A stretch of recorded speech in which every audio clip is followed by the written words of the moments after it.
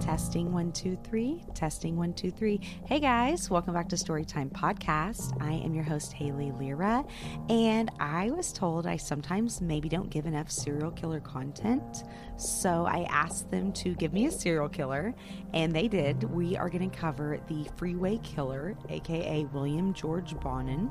He was a serial killer and twice charged sex offender who went on a torture and killing spree in 1979 and 1980 in Southern California. Before I jump in, I just want to thank you guys so much for tuning into Storytime Podcast. You know, this is something that I love to do. I really enjoy true crime. I love sharing true crime with a true crime community. And without further ado, let's get started. Oh, don't forget to leave me a review, preferably 5 stars. Okay. William Bonin would lure young men and adolescent boys to his van, where he would then rape, torture, murder, and leave their deceased bodies primarily along freeways in Southern California. He killed at least 21 boys and young men and is suspected of 15 more. How did William Bonin become so damaged and angry? Why this burning desire to inflict pain? After considering his childhood and an extensive family history of molestation and abuse, it's really hard to say if this was nature or nurture. I think it was both. I think it was a combination of all the worst things a person could experience as a young boy, coupled with the possibility that he was just born with this darkness inside of him. William was born in Connecticut, January of 1947. He was the middle child of 3 boys. His father was described to be like a really nice, normal guy until he went to war. And when he came back from war, he was a lot different. He was abusive and he had developed a drinking and gambling problem. Despite this, him and his wife Alice did go ahead and have 3 children together. And William Bonin's father became more abusive towards Alice and drank more and more. And then she began to drink. They both were super neglectful parents. The neighborhood felt really bad for the boys, and they would feed them and clothe them. They basically just lived off hand-me-downs from their neighborhood. You know what I mean? Living with the family was Alice's father. He was a convicted child molester. He even tried to molest Allison after she got married. Apparently, it's something that he had already done her whole life, and he thought he could continue it into her adulthood. But despite this, he lived with them, and he was left with the boys all the time, to which he did molest them. He molested William and both his brothers. On top of this, Alice also is said to have believed that their father actually raped them as well. I heard in another podcast, she said that she didn't know how, she just knew. In an attempt to shield the boys from more abuse, Alice actually took them to live in an orphanage. This was in 1953, so Bonin was only 6 years old. By 6 years old, he'd already been severely neglected, molested, and beaten by his grandfather and his father alike. This had been the only attention he received from them, by the way. Imagine what this would do to a 6-year-old. Unfortunately, the orphanage that she sent her boys to protect them was very, very strict, and they inflicted really harsh punishment for major or minor infractions. And Bonin, after his arrest, nearly refused altogether to discuss the orphanage. He did say that he was molested and sexually abused by older men, including a Catholic priest that would come around to the orphanage. But he actually said that from the age of 7-ish, 8, he would go along with the sexual assaults. To him, he was consenting so long as they would tie his hands behind his back. Some psychological studies and analysis mention that this could be because this is how he thought this was supposed to happen. He'd been held down so many times or been restrained by adults such as his father, grandfather, and the priest that he just began reenacting what he felt like he was supposed to do. Bonin returned to live with his family at the age of 9, so that's 3 years that he was gone. As soon as he got home, though, he started getting in all kinds of trouble. He would round up neighborhood hoodlums, and they would go through and just steal whatever they could. He also got a combination of petty theft against him, and he went to a juvenile detention center at the age of 10. Although it sounds like juvie would be a more ideal place to live than his home, he was still severely abused physically and sexually by a variety of people there as well. We're talking, guards, people who worked there, older boys, and even his adult counselor. In 1961, he moved back home, but his parents quickly decided that they were going to move to California due to the fact that their house was about to be foreclosed on, and they just decided, hey, we're going to hit the road. Shortly after they made it to California, though, William Bonin's dad died of cirrhosis of the liver. All that drinking. Of course, the family probably didn't really mourn that long. Bonin was an awful teenager. For one, he had become a child molester at like a very young age, and he would molest his little brother and other little kids in the neighborhood. He'd usually lure them to the house with promises of like alcohol, then he'd assault him, and he had also turned into a really big thief. Alice could tell that her son was a homosexual and that just was a little bit off, so she wanted to do something to try and curb this. She suggested that he married a young woman. He did agree to become engaged to the woman, which is so weird to me, but rather than go through with the marriage immediately, he actually enlisted in the military. See, his father had been in the military as well, and so Bonin joined the Air Force the same year he graduated high school. During his service, he logged 700 hours of combat and patrol. He was an aerial gunman during a 5-month active duty during the Vietnam War. He actually received a Medal of Recognition for risking his own life to save a fellow soldier. So apparently while they were in combat, there was a man down, and Bonin literally left his weapon where it was, threw it down in I'm sure he was in, they're out on the field. And he left his weapon where it was, hurry up, rushed over, helped the guy move, ran back to his gun, and then started shooting the enemies coming. So that was his little moment of badassery in Nam. Bonin did say that during his time in Nam, he had a lot of consensual sex with many men and women. And he also said that his time in Nam instilled the belief that human life is overrated.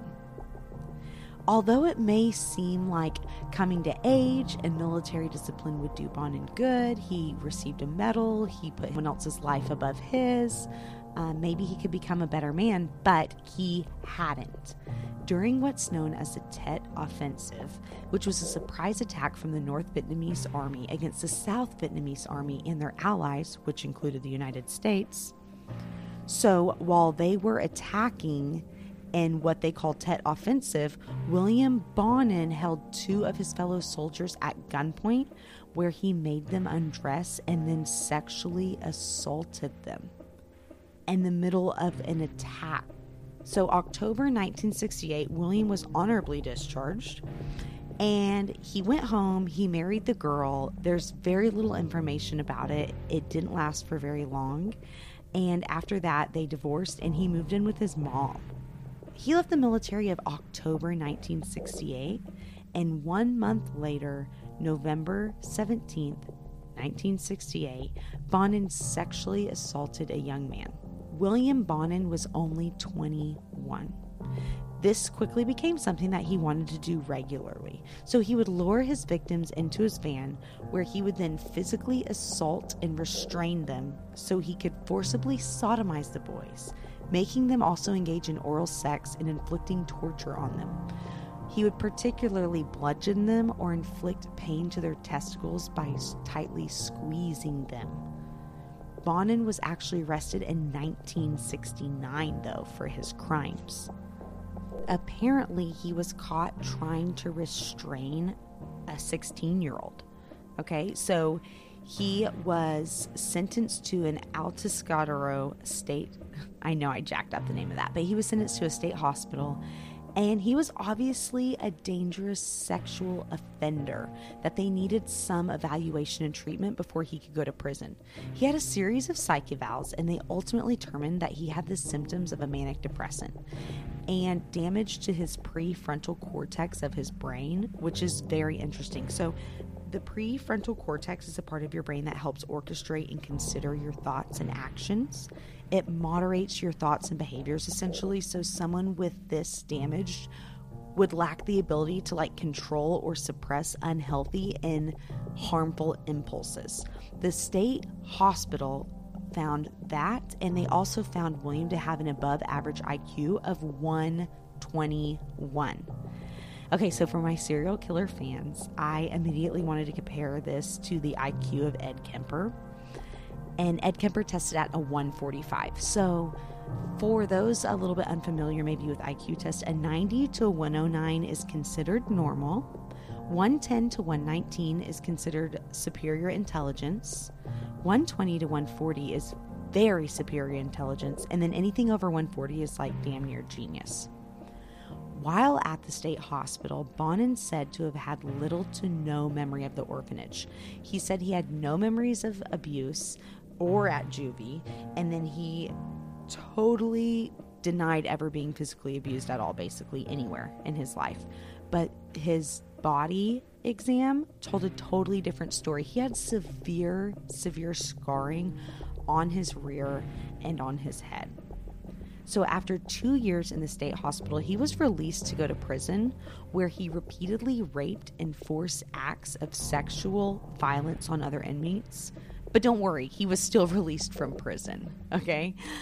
Doctors concluded he was no longer a threat to society. I think that he did this shit in the state hospital, and they sent his ass to the prison thinking, oh, they're equipped to deal with this. And the state prison was like, okay, we got to get rid of this guy. I seriously think that's the only way that someone who's overpowering and raping inmates would be released with these kind of charges against them. So anyway, the thing I don't understand about sex crimes sometimes is that people can participate in multiple brutal sexual assaults. Remember, he went to prison for restraining that 16-year-old, but they had found out that he had been, beating and raping teenage boys. And he got released from prison after only a few years. See, I've seen murderers who show more mercy to their victims and are way less likely to reoffend, receive way harsher sentences, and I don't understand that. There are harsher penalties for drugs than there are sex crimes and sex crimes against minors, and they usually lead to some of the most vicious crimes as those perpetrators escalate. So crazy. So after 3 months of being released from prison, he decided he was going to pick up a hitchhiker in Garden Grove, 14-year-old David McVicker. So not long after getting into the car, did Bonin make him super uncomfortable by asking him if he was gay.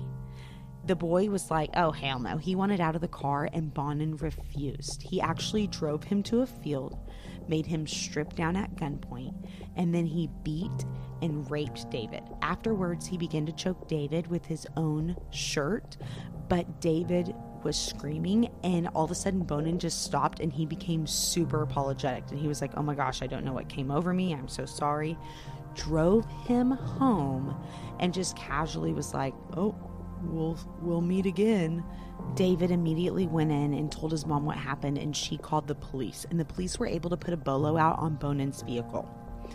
2 days later, police were getting frantic phone calls from onlookers of a man trying to run over a 15-year-old boy in the street, and the vehicle description fit none other than the bolo out for Bonin. He'd offered the boy $35 for sex, and when the boy refused, he tried hitting him with his van, and when he missed, he just kept trying to hit him over and over. So, of course, they arrested him, and he was arrested for that incident, and he had charges of rape, forcible oral copulation of a minor, and the attempted abduction of the 15-year-old boy. He pled guilty to all these charges on December 31st of 1975, and he was sentenced 1 to 15 years. He was 27 or 28 when he was released, a couple months shy of only 2 years. He did have a supervised probation, but you guys, his supervised probation was only 18 months. After his release, it seems Bonin tried to make himself as unsuspecting as possible. He got an apartment a mile from his mom in Downey, California. He made friends with the young teenage boys around by being, one of the cool guys. He'd invite them to drink and hang out, supply minors with alcohol. And on top of this, he did have a girlfriend, and he would take her roller skating on Sundays. Later informants said that the reason Bonin skated on Sundays with his girlfriend was because he was really busy killing boys on his Friday and Saturday nights. He totally bought a pedophile van, by the way. It was a used green Ford Ecoline van, carpeted green in the interior, which he removed all of the interior handles and switches to prevent anyone he kidnapped from getting out of it. Bonin's tactic was pretty much the same. He lured hitchhikers between the ages of 12 and 19 into his van. He would then overpower them, restrain them with cuffs, cords, wires, just whatever worked best for the moment and that he had around to restrain them with. And then he would severely rape and beat the men, their bodies and even their genitals, squeezing, crushing, or removing their genitals completely. He would stab them. Sometimes he'd cut their throats. Twice he shoved an ice pick through their ears. Most boys had been strangled with their own shirts that Bonin used a tire iron to twist around the shirt over and over so it'd be really tight. One man actually had to drink hydraulic acid, and one boy literally died of shock. All this took place mostly within the van, and the bodies were discarded shortly after the crimes. The first victim to be killed by Bonin was with his accomplice, Vernon Butts. Okay, so Vernon Butts is someone that he met through a mutual acquaintance named Everett Frazier. Everett was a 43-year-old neighbor to Bonin who partied a lot and often threw parties that Bonin would attend. Vernon Butts, 21, was one of the party's attendees, so this is how they met. Butts was a weirdo. He worked at a porcelain factory and was a part-time magician who fascinated with occult things. I mean, he was both scared of Bonin, though, and intrigued. He did say that he rather enjoyed watching and participating with Bonin, but didn't quite have the enthusiasm, I don't think, for the actual killing part that Bonin had. I don't know, though. The first victim to be killed by them was 13-year-old Thomas Glenn Lundgren. He was leaving his parents' house at 10:50 a.m., May 8th, 1979, when he was picked up by the two men. I believe Butts actually drove the van around for Bonin while Bonin raped and tortured the boy. The next morning, the boy was found deceased. He only had on the ironclad t-shirt he'd left his house in. He'd sustained intense trauma and bludgeoning to his face and head, stabbed multiple times, been cut across his throat, and had his genitals removed. Nearby his body were his clothes and genitals. They were just kind of strung out.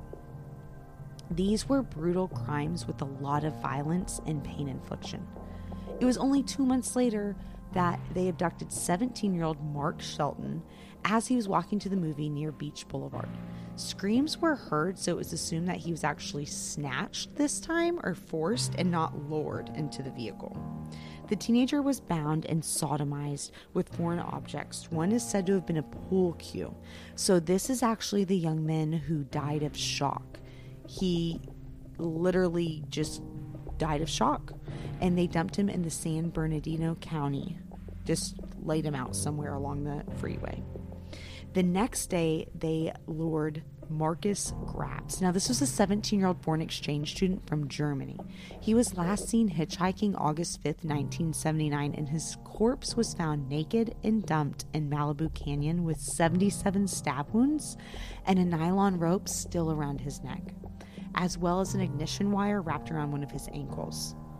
Later that same month, Bonin and Butts picked up a 15-year-old named Donald Hayden, August 27th at 1 a.m. At 11 a.m., he was found deceased, and he had been strangled, raped, and his throat slashed. They placed his deceased body into a dumpster this time. The pattern continued. September 9th, 17-year-old David Murillo was last seen on his bike headed to the movies when he too disappeared and was found raped and mutilated like the others. This continued, and bodies kept building up. People were scared, and some hitchhikers quit taking rides from men altogether. However, Butts did not want to participate anymore, and he was just like, no, I'm not going to go anymore. So with that happening, Bonin actually had to act alone temporarily. His first solo victim was Dennis Frank Fox on December of 1979. The 17-year-old had ligature marks indicating he'd been bound through an attack. He had severe blunt force trauma to his head, and he had ultimately died of strangulation. He was found naked, beaten, and sexually assaulted. 10 days later, Bonin killed 15-year-old John Kilpatrick from Long Beach, and weeks later, New Year's Day of 1980, he killed 16-year-old Michael Franson McDonald. However, solo killing is not something that Bonin continued. He found another accomplice, 18-year-old Gregory Miley. Miley was a transient who had worked his way to California from Texas doing odd jobs. He is described to be pretty dumb, pretty easy to manipulate and control. So February 3rd, Bonin and Miley set out on the mission to commit murder. They'd found 15-year-old Charles Miranda hitchhiking along Santa Monica Boulevard. Bonin and Miranda first had consensual sex in the back of the van while Miley drove around. But then Bonin whispered to his accomplice, "Kid's going to die." Next, Bonin overpowered and bound Miranda, and then he asked how much money did Miranda have. The boy had $6. Bonin ordered Miley to take the money before Bonin then brutally raped him.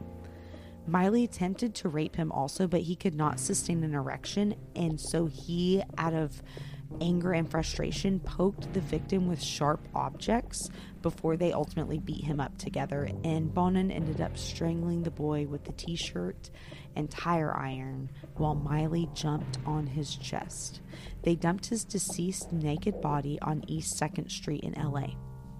Literally 5 minutes later, Bonin told Miley he was horny and that he wanted to do it again. Hours later, they encountered 12-year-old James McCabe at a bus stop headed to Disneyland. They promised that they would drive him there, but instead, Bonin drove to a grocery store where he then had Miley get into the driver's seat, and he himself got into the back of the van with the boy. Miley drove around aimlessly for a really long time, and he could hear the boy crying as Bonin raped him and beat him repeatedly before forcing him to fall asleep in his arms. This is the worst part to me. I almost didn't even do this story at all because of this part, because he forces him to sleep in his arms, then to be woken up by him being beaten by both the men, ultimately crushing his neck with a tire iron and strangling him with his own shirt. They dumped his body near a dumpster. The next day, Bonin was arrested, but not for anything to do with any of these crimes. He was arrested for a parole violation. Okay? So he stayed in Orange County Jail until March 4th. 1 month. Now, March 14th, that's only 10 days later, 10 days after he got out of jail, he abducted and killed 18-year-old Ronald Gatlin. He's currently working alone again. 1 week after Ronald Gatlin, he nabs 14-year-old Glenn Barker, and he bounds, beats, and rapes the boy, but he also inflicted his neck with several cigarette burns and sodomized him with foreign objects brutally before he ultimately strangled him with a ligature. 4 p.m. that same day, he kidnaps another boy, 15-year-old Russell Rue.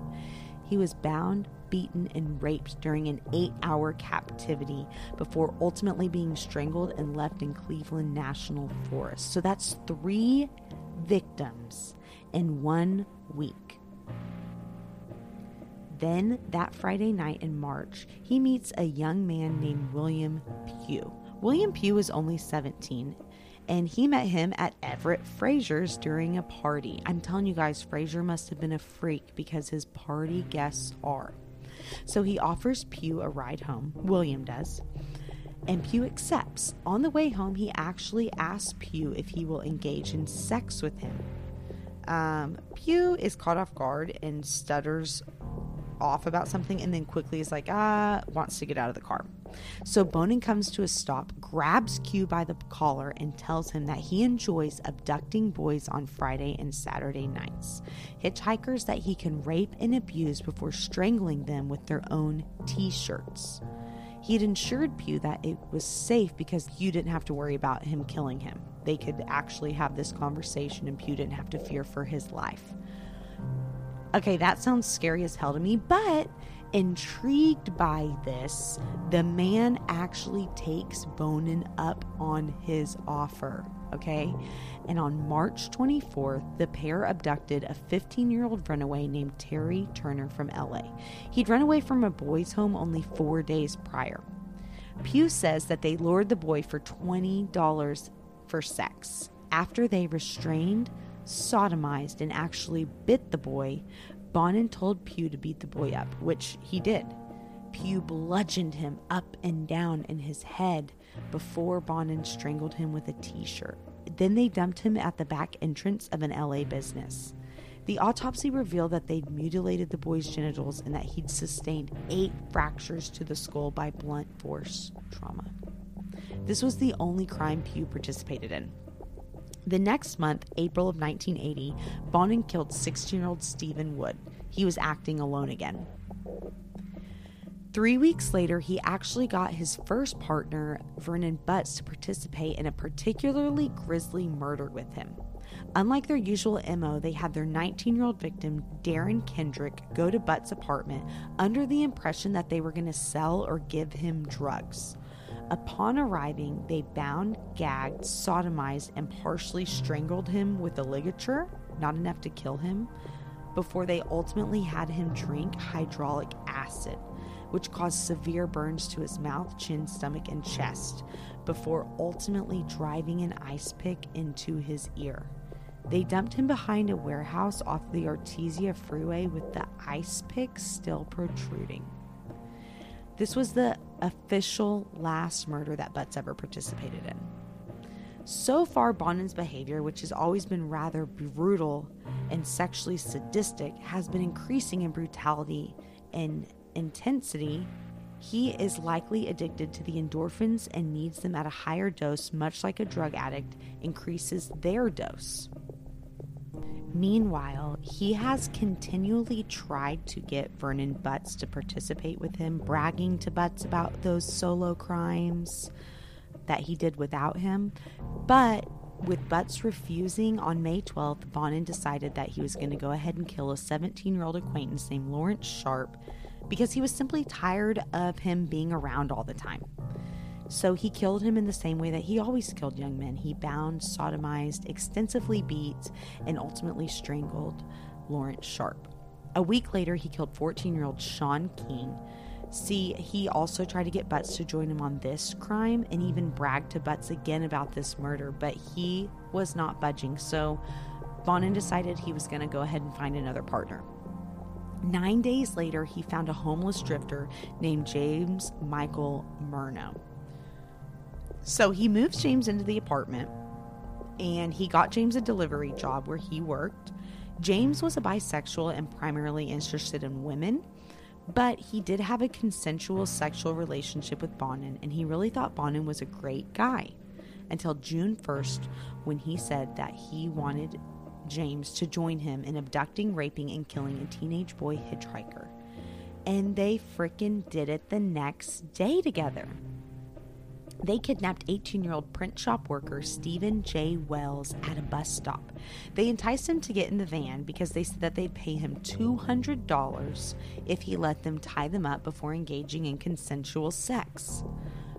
This time, Bonin brought him back to his apartment, and once they got him there, they began beating the teenager all along his face and torso before raping and ultimately strangling him. This time, Bonin put him in a cardboard box before he drove to show him to his old pal, Vernon Butts. Michael Murno was there, and he actually said that it was a really, described a casual conversation with them. Butts advised Bonin on what to do with the body, and he's like, oh, wow, you got another one? Given the time of night Bonin was advised not to drive out to the desert by Butts, and him and Michael Murno actually discarded the teenager at an abandoned gas station in Huntington Beach. Here's what Bonin and his accomplices did not know. Bonin actually was under surveillance because early in the 1980s, the murders were linked to a serial killer named the Freeway Killer, a name Bonin actually really enjoyed, and he kept clippings of media outlets and newspapers and stuff talking about him. So anyway, there was also a $50,000 reward, though, for any information on the Freeway Killer, and this was made aware to everybody through the media. It was all over the news. So on May 1980th, Pugh, Bonin's one-time accomplice, the 17-year-old who was kind of scared of him, so he's in jail, and he actually hears about this on the radio. So the MO is so much like that of Bonin's and Pugh's the night that Pugh assisted Bonin that he told his counselor. He doesn't admit that he participated in the murders, but he admits to knowing somebody who committed a crime with a similar MO. The counselor reports this, and the police actually interviewed Pugh. Although he still withheld that he participated in the crime, he provided them with information indicating that Bonin could be the Freeway Killer, where to find him and stuff like that. And then the police got to checking into this Bonin guy, and they looked at his background. So remember, he's got those rapes on there, and they decided that they were going to begin monitoring him June 2nd of 1980, the next day. This is the day that James and Maruno killed Stephen Wells. I assume that maybe they decided on June 2nd they were going to surveillance him, but they obviously didn't surveillance him that day, unfortunately. 11 days later, they actually caught Bonin driving around aimlessly. They'd been tailing him, and they noticed he was just driving around at random. And they noticed he was trying to lure young men into his van. So far, he'd been unsuccessful. 5 boys would not get into the car with him. But eventually, he got a boy to bite. Police discreetly followed Bonin and a potential victim who Bonin lured into his car. They waited as Bonin parked his van, and after approaching the vehicle, they heard screams and banging from inside. It turns out Bonin had handcuffed and bound the 17-year-old runaway named Harold Eugene Tate and was in the act of trying to rape him when police opened the van and stopped him. Bonin was arrested and held on a $250,000 bond. In his van, they found an arsenal of various restraining devices like cords, ropes, wires, along with an array of knives and common instruments that could be used for torture devices and sodomy. In the glove box was his scrapbook of paper clippings that I described earlier. Bonin initially maintained his innocence until he got a letter from the mother of the 14-year-old victim, Sean King. See, they did find the body of Sean King, but at that point, it had been listed as a John Doe. Bonin ultimately, after receiving this letter, confessed to abducting, raping, and killing 21 boys. However, he did not have any remorse or sorrow. Only embarrassment that he was caught so red-handed. He maintains that if he had not been caught, he could not have stopped. So apparently, Bonin was linked to many of these murders because he had a signature trademark.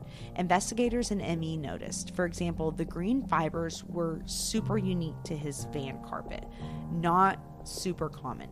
And he had a very unique method of strangulation called the windglass strangulation.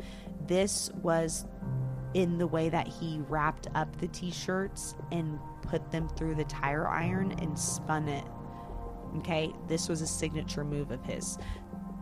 The investigators knew when they saw that this was the same perpetrator. Now, Butts initially held on to his innocence until he ultimately confessed to participating in all the murders he was accused of. However, his formal plea had been delayed, and he successfully killed himself by hanging himself in a towel in his cell.